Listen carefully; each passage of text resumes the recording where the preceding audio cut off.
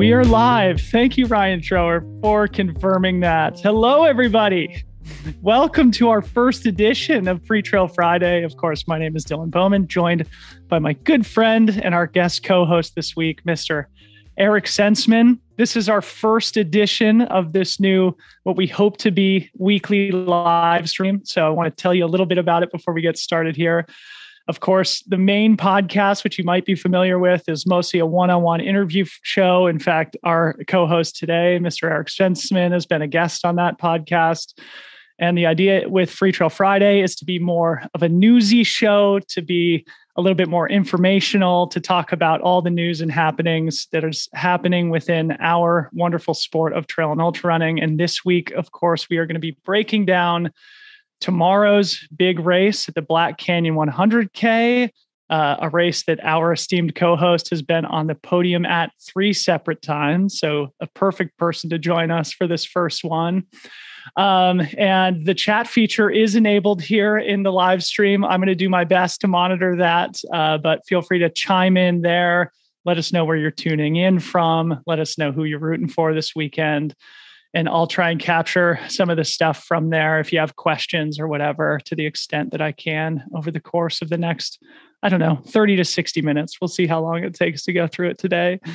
Before we get to our co-host, Mr. Senseman, I just want to say a quick thank you to those who are tuning in, and also a massive thank you to Oura Ring. Actually, this thing on my hand right here, Oura Ring, has been a fantastic supporter of ours here as we try to start a cool ultra running media company here. And they have been very generous to sponsor this Freetrail Friday series. It's an amazing piece of wearable technology that I've been using for many years, and an awesome thing to sort of monitor your health, your sleeping, your readiness, and things like that. In fact, not to brag, but my sleep and readiness has been phenomenal recently because I've been off the booze, Mr. Senseman, for like 6 weeks, about the longest I've ever gone off alcohol in my entire adult life. That's impressive, Debo. Thank you. I'm actually quite proud of it, honestly, and I feel amazing, but we'll talk about that some other time. But a massive thanks to Oura. And for those who are watching live, there's a link in the description where you can get $50 off the Gen 3 ring, as well as 6 months free subscription to the Oura software. Again, it's a great product. I would highly recommend it. So if you're in the market, you can take advantage of that amazing offer. There's a link again in the description of the YouTube.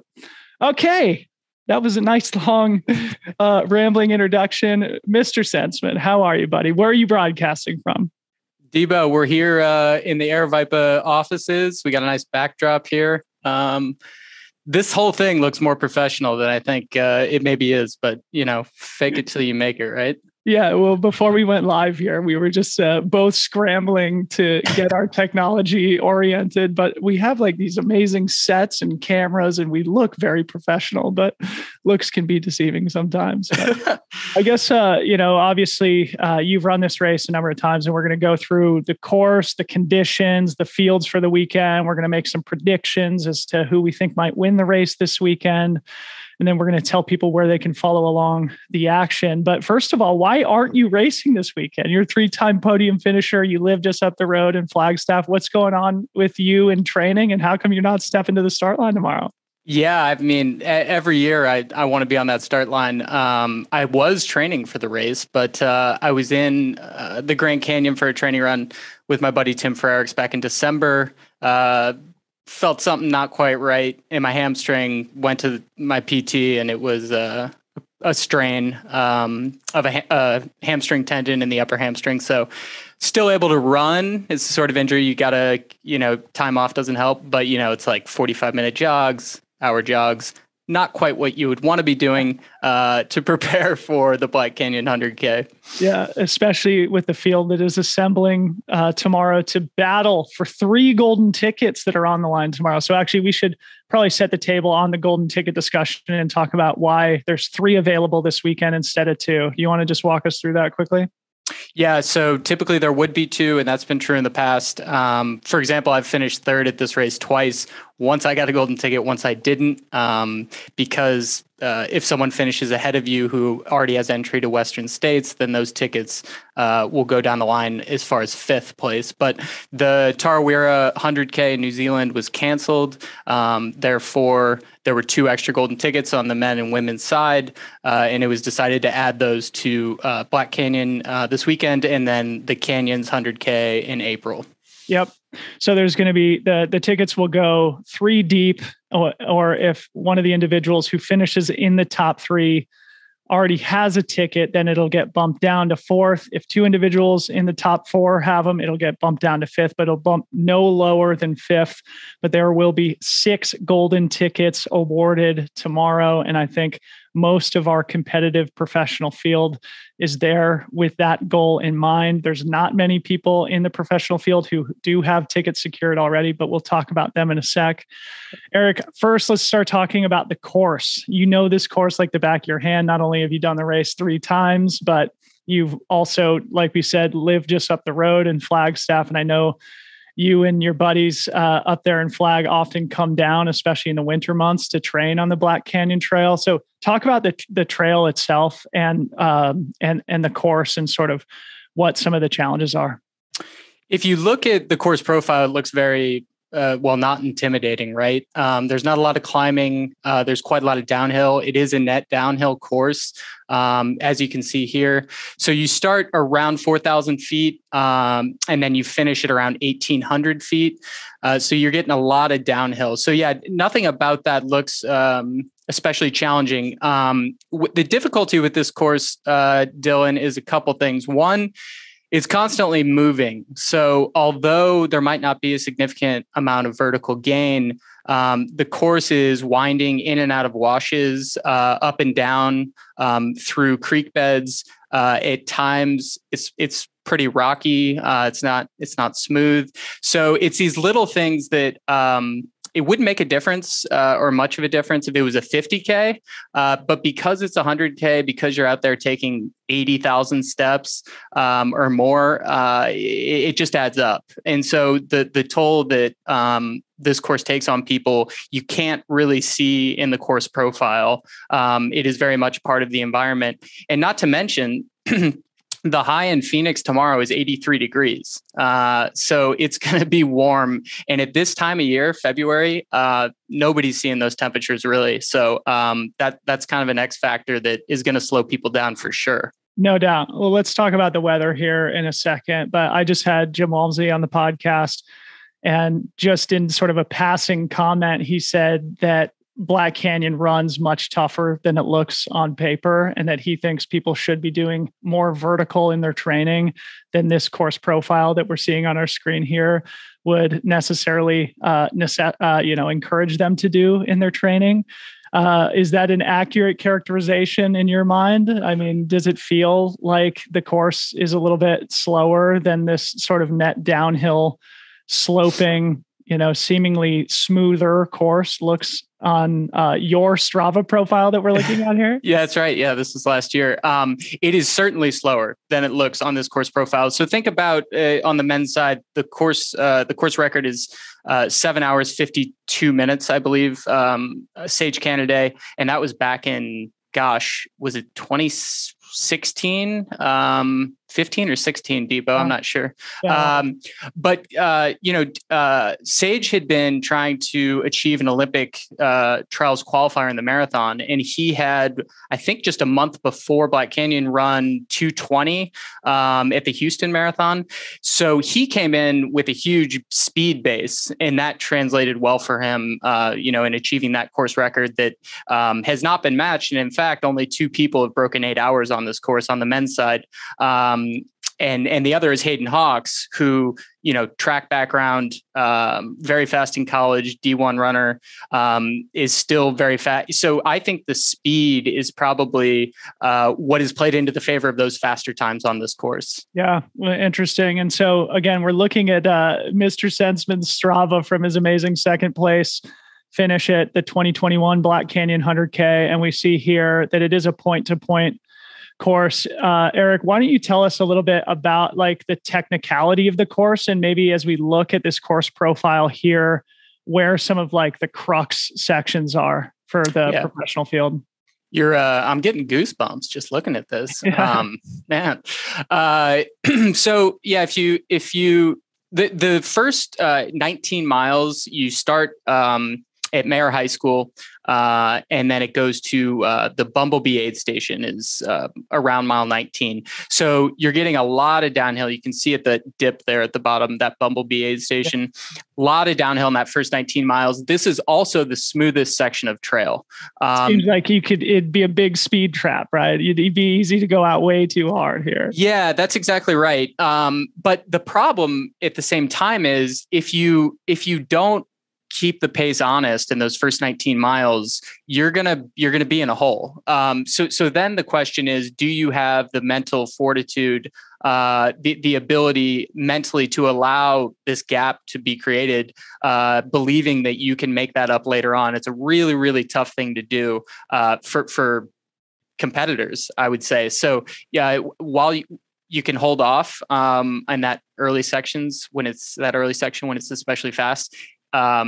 It's tough. That's a tough thing to do. No doubt. And looking at your splits here again from the 2021 race, it looks like only 2 miles were above 7-minute pace in those first 20 that you mentioned are quite fast. Yeah. So we can expect the professional field to be moving at a very quick clip tomorrow morning when they start just after 7 a.m. tomorrow. So what about like technicality? And as we look at the profile here, what are some of the crux moments of the race? I would guess it's probably these two sort of later climbs in the race, but what are the tough sections as somebody who knows the trail intimately? Yeah. So as you mentioned, me and some of my buddies in Flagstaff have run this trail. I mean, every section probably a dozen times. We've always thought it's just actually before that, around mile 26, right before that big descent. You go through an aid station called Antelope Mesa around 25 miles. And it's really after that it starts to get, I would say, real. The course starts to be a little bit more technical. You've already got 25 pretty quick miles in your legs. That's really what matters. If the race started at Antelope Mesa, it'd be a different story. But given that you've run 25 miles, that descent is really abrupt soon after. And then the course just never stops moving after that. It's just constantly rolling in and out of the foothills of the Bradshaw Mountains. And it beats you to death. So really from that descent, all these little ups and downs you're seeing, I mean, you almost can't see them on this profile because it's so long, but they're these just short, punchy climbs, and they look like nothing as we're viewing it here, but they add up. So from that Antelope, I had said Antelope Mesa, Gloriana Mine aid station around mile 24, 25. From there to the finish, I would say that it's a tough course. Yeah. It stays moving. It stays technical. There are some larger climbs later in the race. And that's where people start to have problems. Yeah. So for those who will be watching from home, I think it'll be interesting to see who is out front early, who stays disciplined and makes a late charge. And remembering back to last year's race, Tyler Green was well back of the lead group through these early miles, and then slowly sort of picked everybody off until he finally won, arriving to the finish line in first place, narrowly beating our co-host, Mr. Eric Senseman. And I recall there was some amazing drama on the Aravaipa live stream last year, which you're going to be anchoring, and we'll get to that a little later in our conversation. But I think it was from this Table Mesa aid station where Tyler had basically caught the leader up to that point, whose name is escaping me now. You came through a little bit crampy, but then rallied and ended up making up some time on Tyler. So maybe just like give us a quick synopsis of this last 10 or 12 miles here, because it looks to me on paper like the race really could come down to this section of the course as it did last year. I think that's right, Debo. And it was Craig Hunt, also of Flagstaff, who was leading at that point. And yeah, Tyler passed him soon after that aid station. So, and you're right that a lot can happen in those last 12 or so miles. So for example, I came into Table Mesa, I believe 4 minutes behind those guys. I stayed there for 6 minutes. So I had a 10-minute deficit. I ended up passing Craig about 2.5 miles out of the aid station. So he had significantly, I mean, he was walking. And then if you actually go back even further in time, I believe it was maybe 2015, when Dave Mackey was in the lead going into those last 12 miles, and he was passed by Ford Smith. We're going way back. We're going way back, man. Time machine. This race has got some history. So, yes. Yeah, it looks worse than it is. These climbs are not terribly steep. The most consistent climbs in terms of how long you're climbing are those last two you see on the course profile. The one starts just before mile 40, and then that last one starts about mile 50. And it's never very steep, but you do get 2 to 3 miles of consistent uphill at those two climbs. Yeah. And again, you can rip every section of this course on its own. It's where these things come on course that make them so challenging. And you get the majority of the climbing in the last 25 miles of this race. And you're on tired legs that have been clipping off, a pretty swift pace to that point. So awesome. That's what makes it tough. Well, great insights. We appreciate that. And before we move on from our little course discussion here, I'll just remind our viewers that the Western States 100 also kind of has a similar profile to this, a net downhill, but with some sneaky tough stuff near the end of the race. So it's a good simulator for those who will be battling for the golden tickets, for those who do accomplish that goal and step to the start line in June in Palisades, Tahoe at the Western States 100. This will be a great dress rehearsal. So I'll stop sharing my screen now. Senseman, let's talk about the conditions. You mentioned it earlier that we're looking at a high of 83 degrees in the area tomorrow. How does it feel there in Phoenix now? Does it feel warm? And how do you think it'll impact the field? It's warm. I was out this morning about 8:30 on a run with my dog, and he about a couple miles in, we had to turn around. He was getting warm. So it's again 83 degrees. I don't know. For Phoenix, not that warm, right? It can be 115. Yeah. It's the time of year. It's February. Nobody's seeing 83 degrees. So when you're out there on course, you're exercising in 70s in mid-February, it's going to feel a lot warmer. And the athletes will start to feel that as early as Bumblebee aid station around mile 19, because at that point you really dip down and you're at a lower elevation. It's been a few hours, it's 9, 10 a.m. So really from there to the finish, they're going to have to, in order to succeed, they're going to have to deal with that heat. No doubt. Well, yeah, I was going to say, I think for a lot of these athletes who aren't training in the Arizona area or maybe Southern California, I hope they've been doing a little bit of heat training. It's very counterintuitive to be doing that so early in the season. But again, this race is similar to Western States in more ways than just the course. I mean, they're going to be experiencing similar environmental conditions.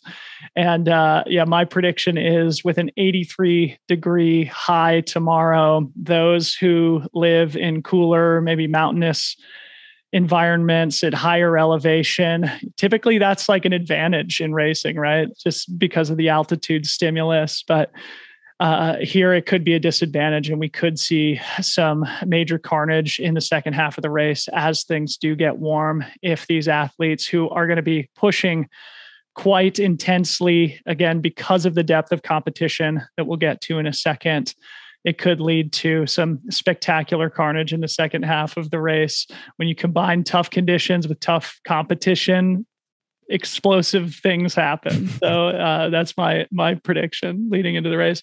And then I know, it's been a fairly dry winter throughout the West. I'm assuming it's been dry there in the Phoenix area as well. I know a few years ago there was a reroute because of some washouts. Do you know anything about like the course conditions right now? Is it just bone dry and typical? Yeah, well, it's atypical because of how bone dry it is. So there are about 4 significant water crossings potential water crossings on the course. Only 2 of them currently have water. And well, as of 3 weeks ago, the last time I was on the course. So not only is it warm, but you have fewer opportunities to soak, cool off, get wet. So it has been really dry, and the river's very, very low. I mean, you can get across it right now. Those 2 water crossings that are there is water. You can get across it without ever stepping in the water. It's so narrow. You can just kind of pick over the rocks. Whereas I've done training runs in January where you were up almost to your chest, crossing the water. So it's it's very low. Wow.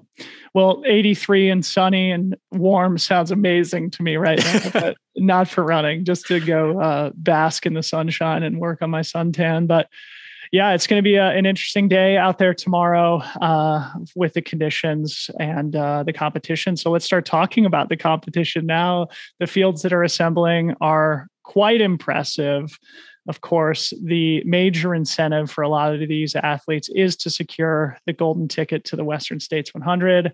Basically, what Eric and I are going to do is just kind of bang through some of the favorites and maybe some of the dark horses in both the men's and women's fields. So, Senseman, let's start with the women's race. Who are some of the characters in the race that you anticipate or that you characterize as part of that classification of favorites who will likely be contending for the golden tickets? When I look at these golden ticket races, I'm always looking at who's gotten a golden ticket before. I think there's a lot to be said about experience and past success. That's not always the case, but I do think it gives you a little bit of an advantage. So in both the men's and women's field, if I did my count right, Debo, we have 4 athletes in both fields that have previously won a golden ticket. So for me, that is the highest tier of potential competitors. On the women's side, again, if I have this right, that's Io Wang, that's Addie Bracey, that's Taylor Nolan, and that is Marianne Hogan. Those are the 4 who've gotten the golden tickets. And Marianne Hogan was actually at Bandera just last month. So I don't even know, is she lining up, having already gotten that golden ticket? That was a question for me as well. I was hoping that you had inside info because again, Marianne Hogan is a Canadian, I believe, and she, as you mentioned, just won the Bandera 100K, earning her golden ticket into Western States. So there's a chance that she may not show up because she doesn't need the ticket. And the other thing is she had raced Ultra Trail Cape Town just before Bandera. Right. So if she's doing Black Canyon, that'd be 300 Ks in only a 2 month time. So we'll see if she steps to the start line. So not only that, so you have those 3, you have Io, you have Addie, and you have Taylor, but then you have two past Western States winners. Now, one of them's Pam Smith. Her win was some years ago, but nevertheless, she is she's got a Cougar trophy. And then you have Claire Gallagher, who won the race. She passed me at Western States in 2019. I think it was 2019. She won, if I remember. Yep. I was walking the wrong way on course to bail at an aid station as she flew by. So you have Claire and Pam adding experience depth to this race as well. And then finally on the women's side, in terms of, I guess, what you would call maybe that top tier of competitors, you have I'm going to get her name wrong, Debo. So this is going to upset me. Mariah Vargas, I think is how you say it. Okay. Mariah, but she was 4th at Black Canyon in 2021. Okay. And she ran a very solid time, 9 hours, 36 minutes. So again, with these golden ticket races, the other thing I like to look at is, have they run this course before and how have they performed? So if you have people in the field who have raced well in the past on the course, I think that's a mark in favor of maybe being near the front this time.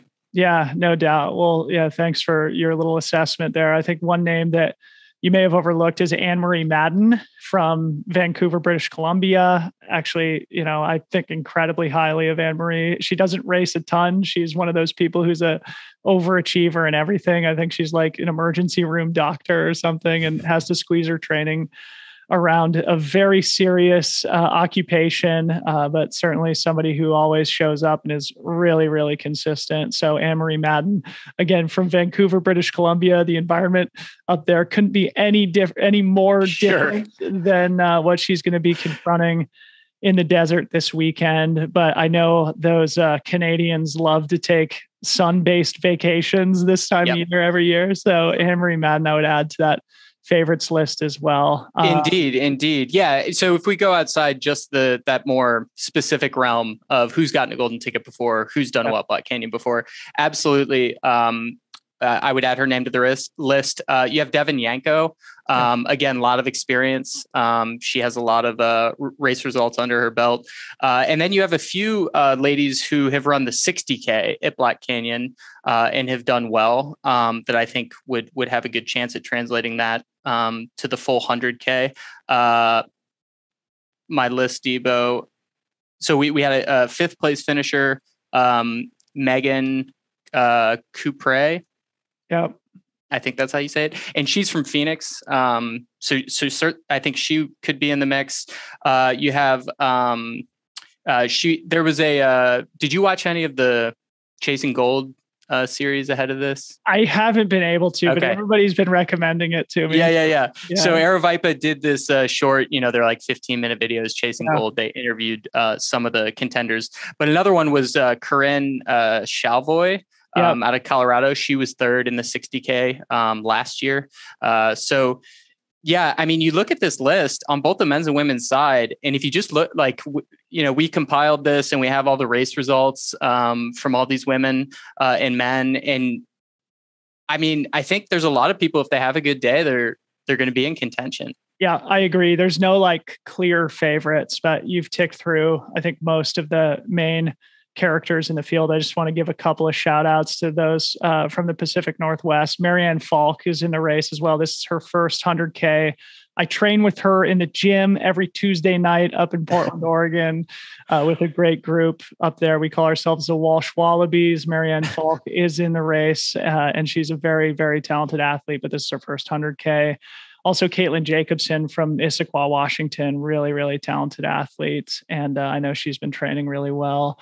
So add those two plus Pam Smith. That's the Pacific Northwest contingent, in addition to Anne-Marie Madden. She's Canadian, but Vancouver is still technically the Pacific Northwest. But yeah, some great characters in the women's race. And I agree, no major clear favorite, which means it's going to be massively exciting race tomorrow. So let's transition over to the men's race, where it's equally dense, if not more so.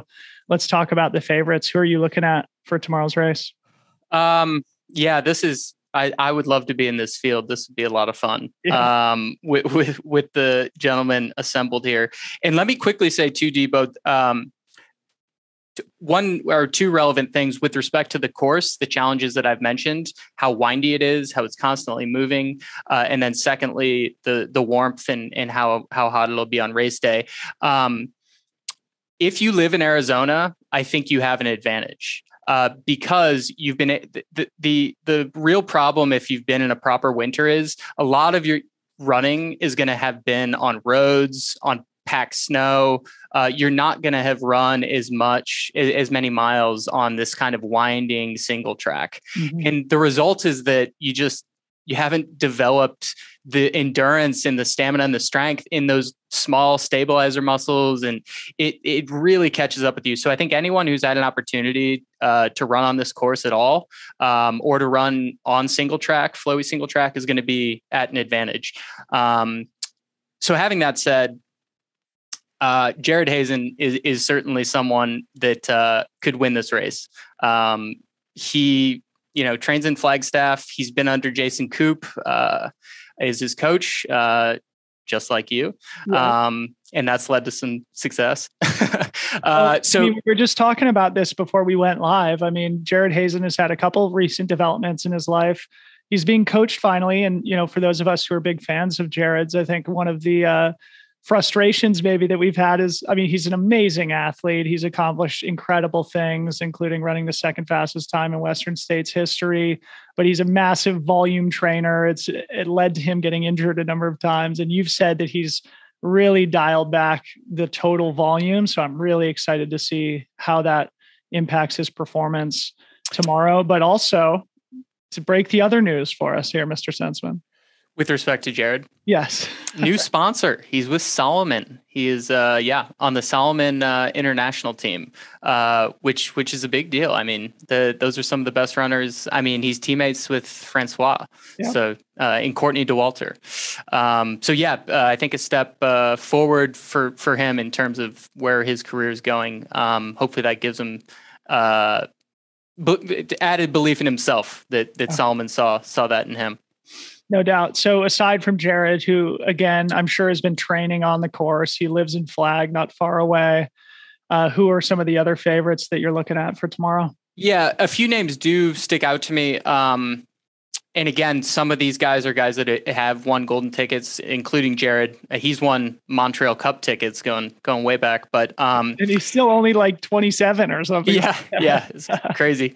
That's what happens when you start at 17, I guess. But Anthony Costales, I mean, he's shown that he can run with some of the best in the sport over 100K, winning Canyons 100K last year and getting that golden ticket. Unfortunately, wasn't able to line up at Western States, but if his training went reasonably well, he has a good day. I don't even think he needs to have a great day. I have a hard time seeing three guys beating him. I agree. Yeah. Mega talent. I had him on my podcast after his victory at the Canyons 100K last year. And I'm sure he's hungry to get back to Western States healthy after not getting to toe the start line after securing a golden ticket last year. So he's back. I'm sure he's got a fire under his ass for tomorrow, hoping to secure his second golden ticket. Who else you got in the favorites list? Yeah. So I'm very curious to see how Adrian McDonald does. So he won Leadville this past summer in a very good time. He was out front the whole way and came out of nowhere. I mean, I had no idea who he was. Yeah. So I'm less, I suppose, confident without as much history in the sport. Just doesn't mean he can't do it. I just don't know. But certainly curious about him. And then I've got a bunch of guys I think could get that third spot.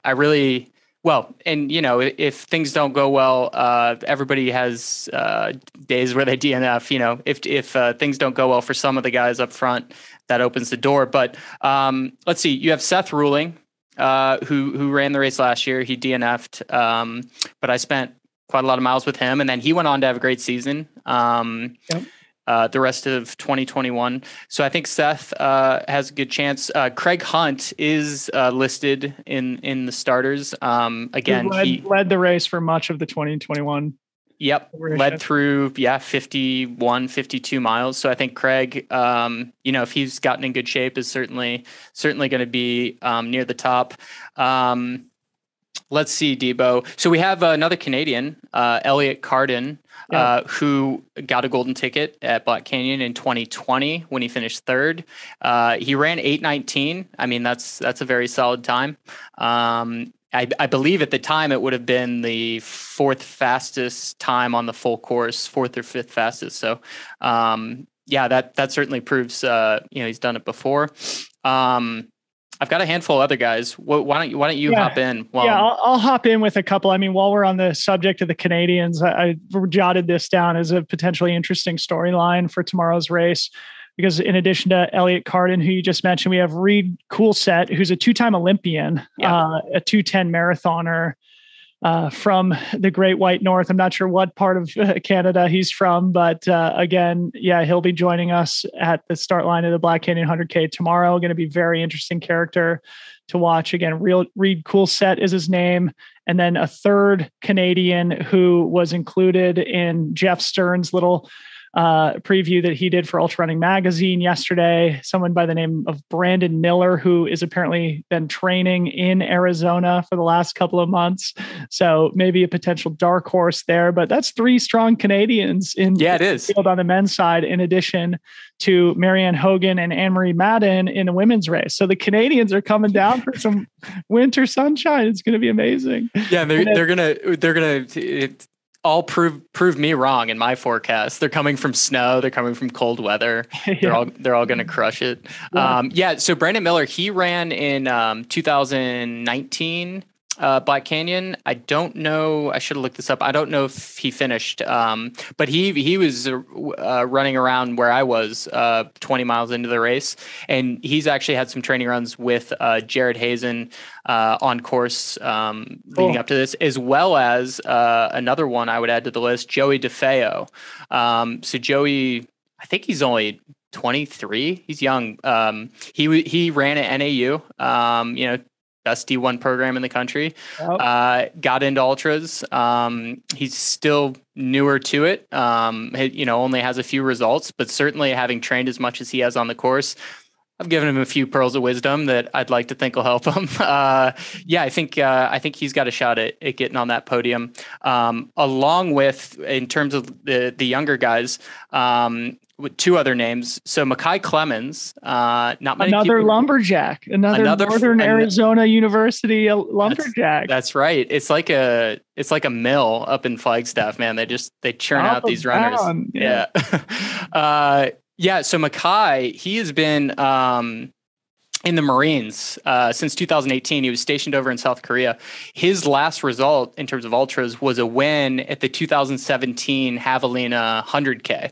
And he ran a solid time, but I would say he's a much more developed runner for this sort of distance now. If you look at his training, it's a little bit intimidating. I think he averaged 125 miles a week for, I don't know, 6 or 8 weeks.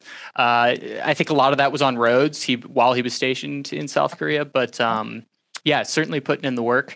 So I think, definitely Mackay, we could see towards the front of that race. And then, Debo, this name's escaping me.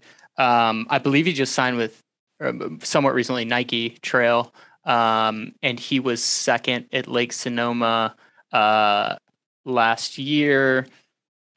You're talking about the youngster Preston. Cates. Yes. Preston Cates. So just sorry, Preston. We can sort of start moving on, but just to bang through some of the other names again, it's an incredibly deep field, and I'm sure we're going to miss a few of the impressive athletes who are in the field tomorrow, but we've touched on most of the favorites. I think some other interesting names are Justin Grunwald, who I think has the pedigree to certainly compete for a golden ticket, if not win the race tomorrow. I think Michelino Sunseri is in the race, also a very strong young athlete. Ryan Montgomery, I think, was on the start list, but I think it seems from his Instagram that he's like Nordic skiing in Tahoe right now. So I'm skeptical he's going to make the start line, but he would add a unique dimension to the race. And then Jackson Brill, Brian Whitfield. I know Brian Whitfield was sort of challenging the front of the field in 2021, also before dropping out. And then a dark horse from our faithful producer, Mr. Ryan Thrower, Scott Trayer, who's from the Seattle area. Ryan says that this dude is the truth. So it'll be a name that I'll be watching out for tomorrow. Any other sort of names that we missed? I know it's a lot of names to throw. There are a lot of names. Yeah, it's a little bit overwhelming looking at this. Eric Lepuma, I think that's his name. East Coaster from Vermont. Yeah. So he finished third at JFK last year, 5 hours, 39 minutes. Very, very good time on that course. And as I mentioned earlier, with respect to the course record and Sage Canada, Sage came in 220 marathon shape, had a lot of speed in his legs, and that translated well. So 5:39 at JFK is no joke. So that could certainly translate to a good Black Canyon. Yeah, and we saw Ellie Pell get a golden ticket at Bandera in January representing the East Coast. So maybe Eric Lipuma can return the favor and make the Beast Coast proud at the Black Canyon 100K. So let's move on to our predictions. Again, this is intended to be like college game day of ultra running. Yep. So, I'll be Lee Corso, you be Kirk Herbstreit. Maybe you go first and just give us who you are predicting is going to take home the victory tomorrow at the Black Canyon 100K. Now, I want to say on the women's side, I want to say Claire Gallagher. I hope she wins. I'm a big Claire Gallagher fan. But I think Addie Bracey is my pick for the women's race. Colorado. Okay. from Colorado. Good pick. She just won the Run Rabbit 100 in September of last year in Colorado. Yep. And and she dropped out of Western States, so I'm sure she's hungry to get absolutely back. And she's been third at Lake Sonoma. I mean, that super talent. Yeah. I mean, that's what I'm going with. What do you got? Okay, I'll go. On women's side, I had Anne Marie Madden. Yeah, I'm big fan of hers. If she can handle the heat in the desert as a Canadian, I think she's just like mega talented, level-headed, and just somebody who's massively consistent. And I think that'll be rewarded in tough conditions tomorrow. Yeah, absolutely. Let's say we had to pick two of the three golden tickets. I would have Claire Gallagher. You would have Claire. Yeah. I think I would too. Yeah. So we got one overlap. Okay, good. So let's go to the men.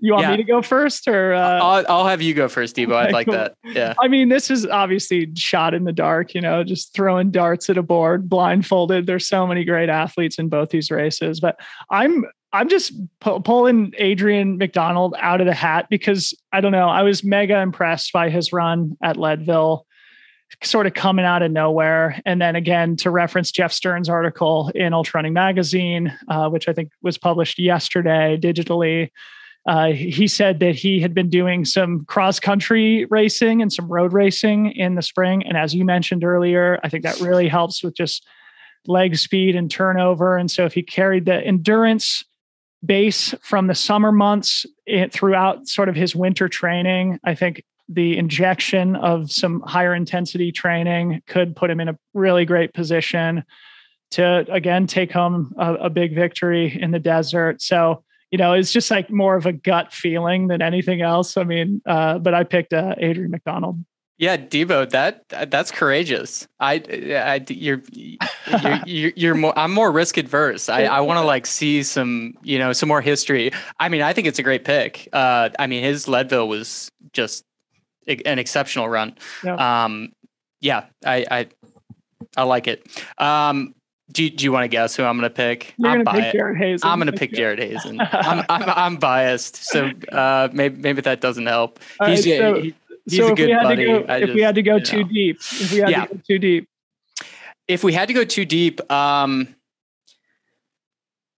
just have again. I think Anthony Costala is so good that he can have just like a decent day and get top three. I really do. I totally agree. And those would have been my top three if we were picking the podium in no particular order. Again, we're totally speculating here. It's just fun to prognosticate a little bit, but I guess just for the viewing audience, in 2021, men's champion Tyler Green finished in 8 hours and 6 minutes. Women's champion Brittany Peterson finished in 8 hours and 48 minutes. Neither of them are back. My guess is it'll be a little bit slower this year just based on the heat. What do you think about that? I would think so. That Brittany absolutely laid one down. Bashed it. Yeah. Dude, that was nuts. I mean, I was at the finish line and 40 minutes behind Tyler. Yeah. Yeah. I mean, so that made it 36 minutes behind me, 35 minutes behind me. She came up, she was with with Cody Lind, who was pacing her. And I almost thought that like she was pacing him, but I was like, oh no, that's Cody.